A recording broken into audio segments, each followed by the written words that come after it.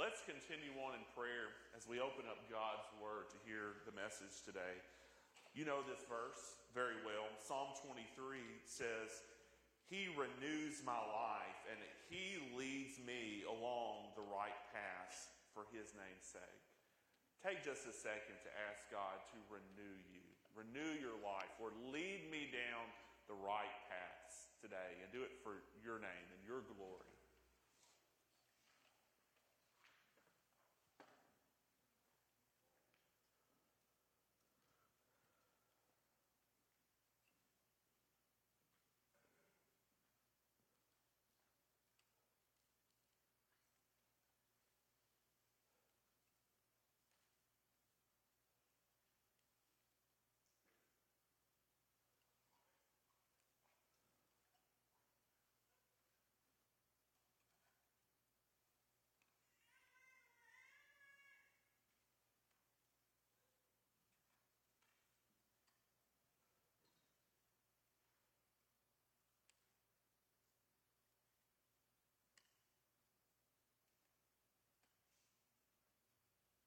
Father, open up our hearts to hear your word. Lord, help it to pierce and change and motivate and grow and let us sprout and blossom and bear your fruit in our lives. Lord, help me to preach it in such a way that it does not return void. And it's in Jesus' name that I pray. Amen. Several years ago, when Jessica and I first got married, we took a cruise. And it wasn't a long cruise, a Caribbean cruise, maybe a 4-night cruise, but we did do some shore excursions. So we had a lot of selections you could choose from, and there was one in particular that I was interested in doing. I wanted to do, out of the 3 that we could choose from, I wanted to do at least one out of the 3. Go do some history stuff, because I like learning history. There was one where you could go see the real deal Mayan ruins, but you kind of had to take a long bus trip to get there. So we elected to do a shorter trip, and it was a horseback tour. You would ride horseback, and then you would go to this cave where it said there would be authentic Mayan ruins. So we ride these horses, we get to this cave, and the whole time the tour guide is insisting these are Mayan ruins that we're about to see. So he explains when we get to the cave that the Mayans played this game that was similar to our modern day soccer. Only difference was at the end of the game, the losing team would get killed by the winning team. So no big deal there. We went deeper into the cave, and there were these statues about 3 feet tall. Pretty cool, but not really what I was expecting. But still, the guy continued to insist that these were real Mayan ruins that had been there for hundreds, if not a couple thousand years. But the one thing he asked from us was not to touch these ruins. So he did his spiel and then exited the cave. Some of the people lingered behind as he made his way out. And one of the guys on the tour decided to give one of these statues just a little tap. And when he did, it did not sound like stone. It sounded like hollowed out plastic. So much for real Mayan ruins. Hebrews chapter 11 verse 1 is one of the most recognizable verses in the New Testament. Probably many of you have this memorized. Now, faith is the reality of what is hoped for, the proof of what is not seen. So, real faith isn't hollowed out or fake. Real faith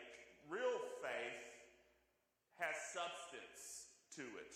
Real faith is when someone trusts in God's word, even though they don't see it, they believe in an unseen God to carry out his promises, no matter what the circumstances of their life may be showing them by sight. Faith is the ability to see and perceive the unseen things, and then not just to know them, but then to step out in action and actually to believe in God that He's going to be faithful.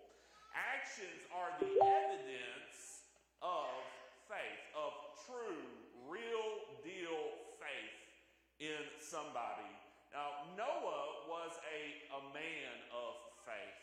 He was a man who believed in God, that God was going to do exactly what God told Noah that He was going to do.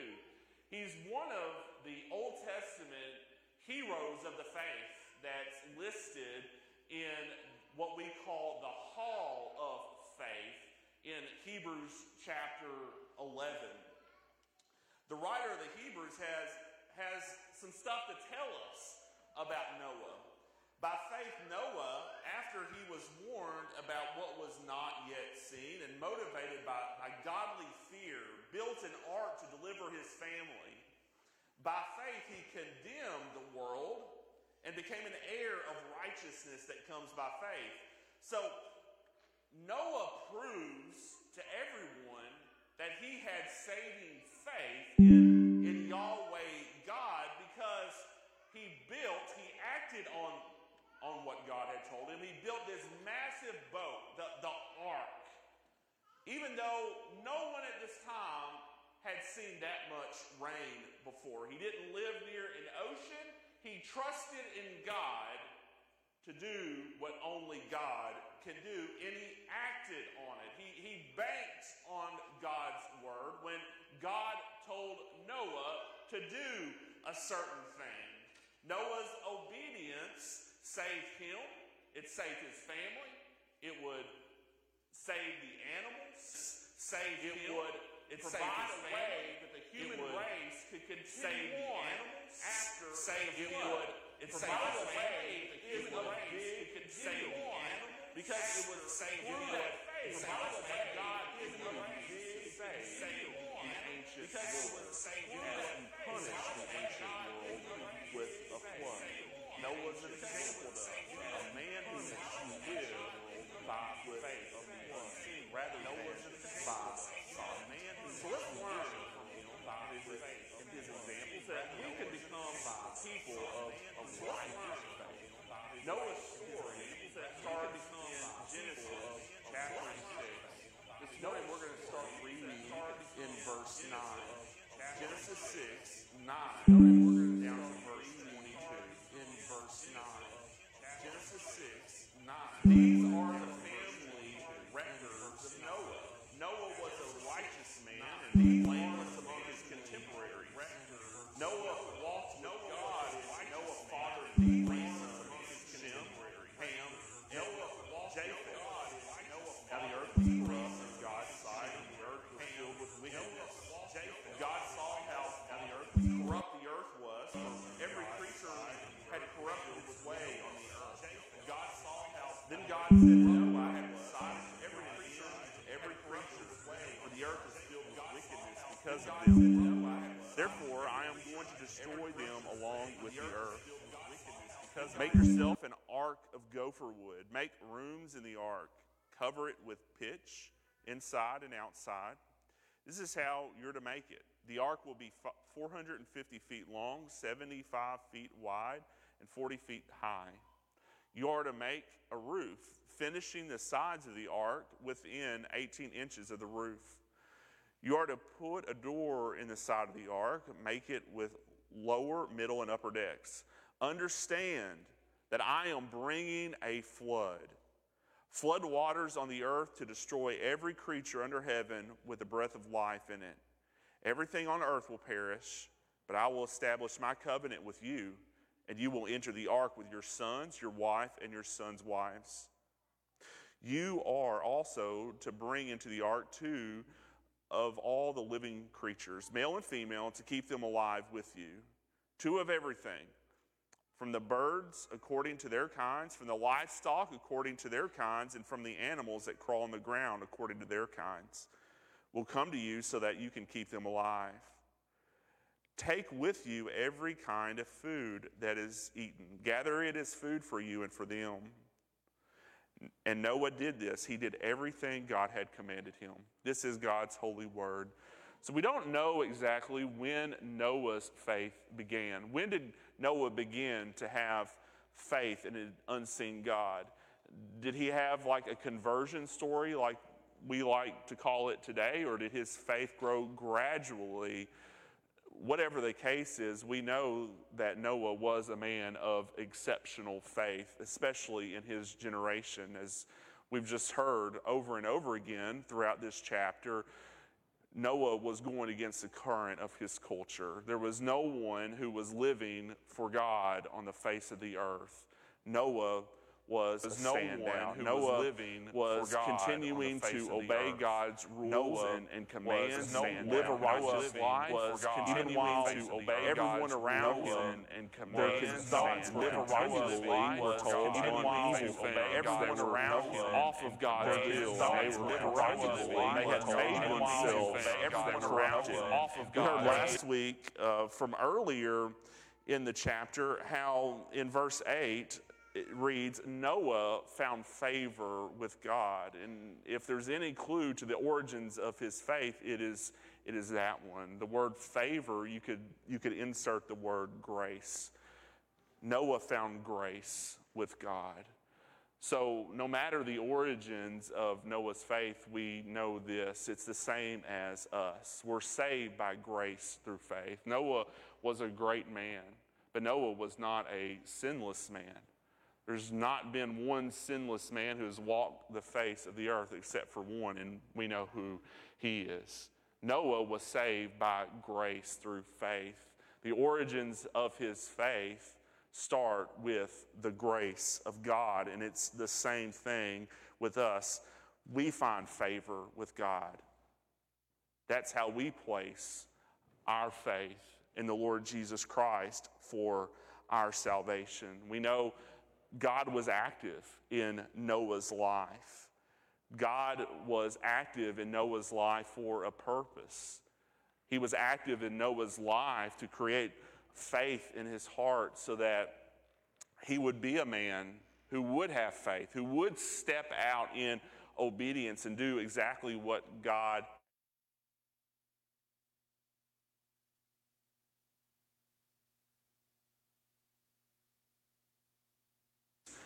trusting in the unseen realities of God. And what's so impressive about Noah's faith was this act that he hadn't even seen this much water. No one had. And if you go back earlier in Genesis, it says that God used to water in the garden with mist. Somehow it was coming up. There is no even mention of rain up until this point in the Bible. So it's unclear if God had even sent rain on the earth, much less a massive flood. But when Noah heard the call of God, he acted. He stepped out in obedience. Verse 22 tells us he did everything that God had commanded him. He didn't question God. He didn't ask God for some type of proof or evidence of his faithfulness. He knew God. He knew God's faithfulness, and he acted. His actions prove his faith in an unseen God. And then the ark itself. This ark was massive. People were living longer lifespans at this time, so it would have taken decades for Noah and his sons to build the ark. 450 feet long, 75 feet wide, and 45 feet high. The size of a small cargo ship today. As far as its design, as interesting as it may be, I don't think the point of this passage is for us to really speculate or to have certainty exactly what it looked like, because we're not given specific details here. We're just told about the ark, and the emphasis is on God's saving work through Noah's faith in building the ark. And can you imagine how Noah's neighbors reacted to him? Building this ark out in the middle of nowhere. Can you imagine the names that he got called? Can you imagine how they mocked him and laughed at him for doing this? Yet Noah stayed true. He was a righteous man. He was going to do what God told him to do no matter what his neighbors were saying about him. 2 Peter chapter 2 tells us a little bit about his reaction to the people around him. It tells us there, if God didn't spare the ancient world but protected Noah, a preacher of righteousness, and 7 others when he brought the flood on the world of the ungodly. So Noah, he was not only a builder, he was a preacher. His faith led him to warn others about the coming flood, to tell them about how they can be saved, to tell them about how great God is and how worthy he is to be trusted and believed in. Unfortunately, nobody listened to him. Will we listen today? Will we hear God speaking to us today in his word?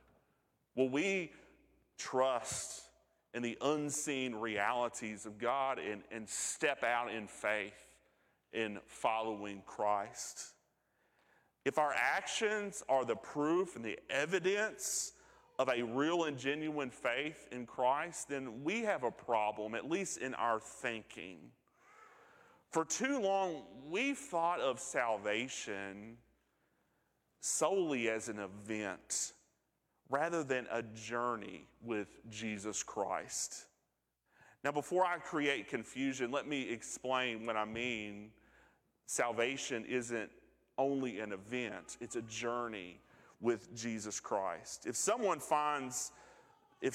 trusts in Christ, if someone places their faith in Jesus Christ, to be sure, there was a point in time when they did that and they were saved. That is an event, you could say. That is the start of the journey of faith, Jesus Christ, not the end of faith in Jesus Christ. What I mean when I say we have a problem thinking of salvation solely as an event is for too long we've thought of being saved, at least in our tradition, as just you come and pray a prayer.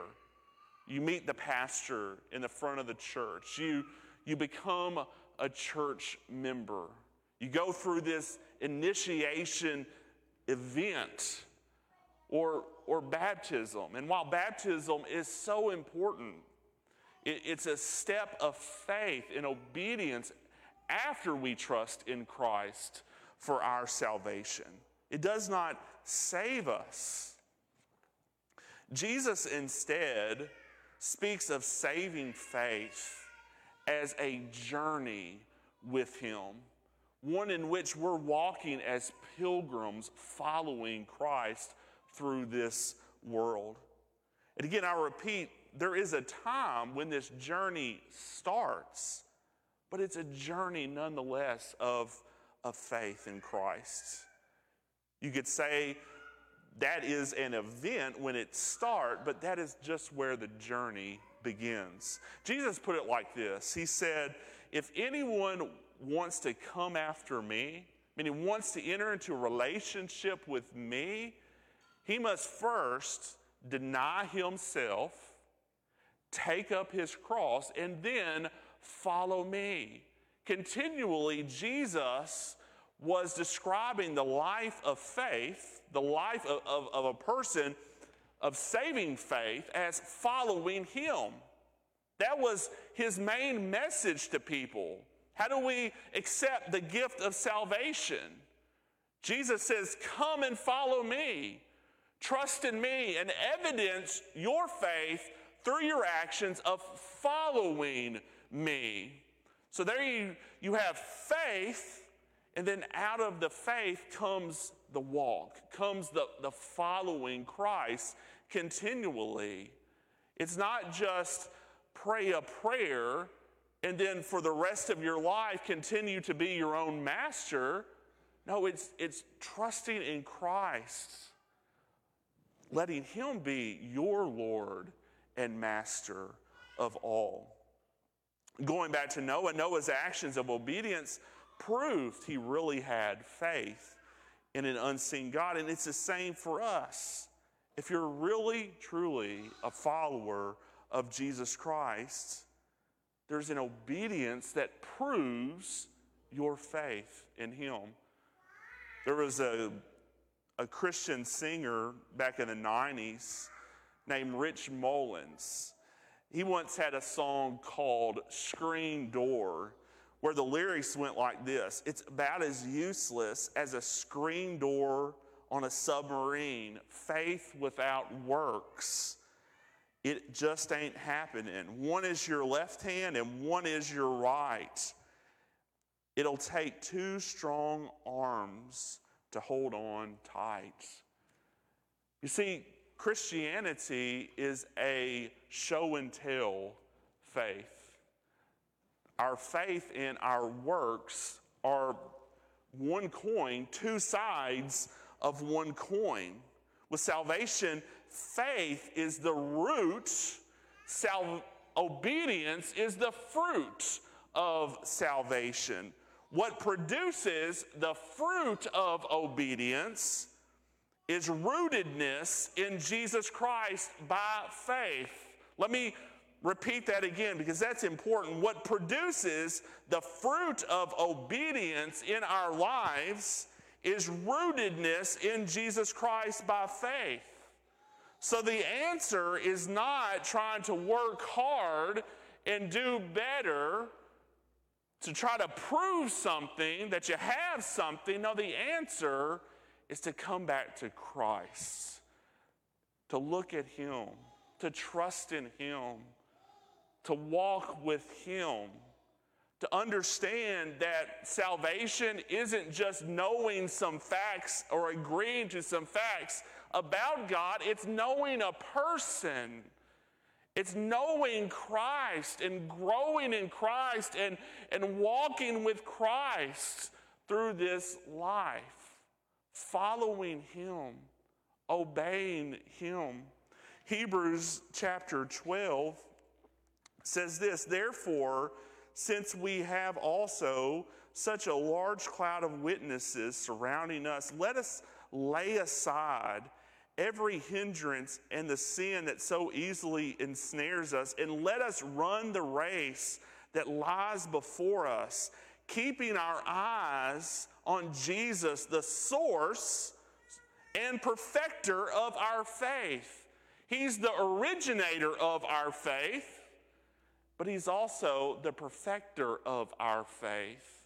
As we follow him, as we run the race, we're following him. This is a life of faith. The source and the perfecter of our faith. I want you to think about that this morning. Have you started the life of faith in Christ? Have you ever reached a point in your life where you've turned your life over to Christ? Where you've said, God, I can't do this on my own. I can't save myself. I trust in Jesus Christ and what he did for me on a cross to die for me and then to rise again for me. I need this new life. I need your forgiveness. I need your grace. And I need it every single day. I don't think it can be emphasized enough that this is about a relationship with Christ. This isn't just knowing about Christ, it's believing in Christ. And then it's following him the rest of your life. So maybe that's you this morning. Maybe this needs to be your beginning, when you turn your life over to Christ. But maybe you have been walking with Christ, but maybe your walk hasn't been as strong as it once was. Maybe you've got off the road of following Christ. Maybe you've stumbled and you've fallen. The old word that people used to use this is backslid. Maybe you just aren't where you need to be with the Lord. Maybe you've let distractions and sins take you away, and again, you've kind of gone off the path with Christ. Well, maybe today you need to get back on the path with Christ. And maybe it won't be as easy as just saying it. Maybe it'll be a long way to get back to where you need to be, but maybe you need to start that process this morning of getting back with Christ. As Christians, we're still going to sin. This side of glory, we're never going to be sinless. I look forward to a day in Christ's presence when I'll never sin again. It's what the Bible calls glorified, and that's where we're headed in eternity, outside of sin's presence whatsoever. But this side of glory, we're new in Christ, but there's very much an old us that still is within, trying to pull us down and drag us away. As Christians, we're still going to sin. We're not sinless, but as we walk with Christ, follow him, we're going to begin to sin less in our lives. And that's what God wants. God wants to be close to you. God wants intimacy with you. Remember, salvation, it's a journey with Christ. We're justified, we're made right the moment we receive Christ by faith. But that's not where things end. That's just the beginning of our journey with Christ. And there could be another problem here today. Noah, he got a lot of pressure from the people around him. I'm just assuming this, but I think it's a good guess to assume that he got this type of pressure based on what we've heard from him this morning, from the word about him. He was living this righteous life when the whole generation around him was not living this righteous life. We live in a small community where everybody knows everybody. It's a very real temptation for us to want to fit in, to not want to be looked on as different. It's hard to take a stand for Christ. It's hard to be a standout for Christ. Noah was rewarded for his bold stand. You will be too if you walk in the same way that he walked. Live in a righteous life. Maybe that's what you need to focus on this morning. Maybe there's a specific call that God has placed on your heart today. Something that he wants you to do. Like for Noah, his faith response was building a boat. What is God calling you to do today? Has God laid something specific on your heart this morning? Whatever it is, the proof of our faith in an unseen God is our actions. Our actions speak louder than our words. It's stepping out and being obedient, just like Noah did. The book of James, chapter 2, verse 26 says that just as the body is lifeless without the soul, so is faith without works. So we can talk about our faith all we want, but if it's only talk, then we're lifeless. God wants a vital faith to be shown in us. He wants us to step out and to do based on what he is commanding us and calling us to do. And that's where the rubber meets the road as far as faith. Let's go to him in prayer. Father, I pray, Lord, that you would help us to trust, to start with Christ, to go back to him again and again and again, to receive his mercy and grace and power. And then through that, Lord, help us to walk and obey and to do as you have called us to do. Lord, speak very specifically to each one of us about what you're asking our response to be to you today. And help us not to fail to do it. Help us to be obedient, Lord God. And it's in Jesus' name that I pray. Amen. Will you stand and will you step out and follow God as he's leading you to do?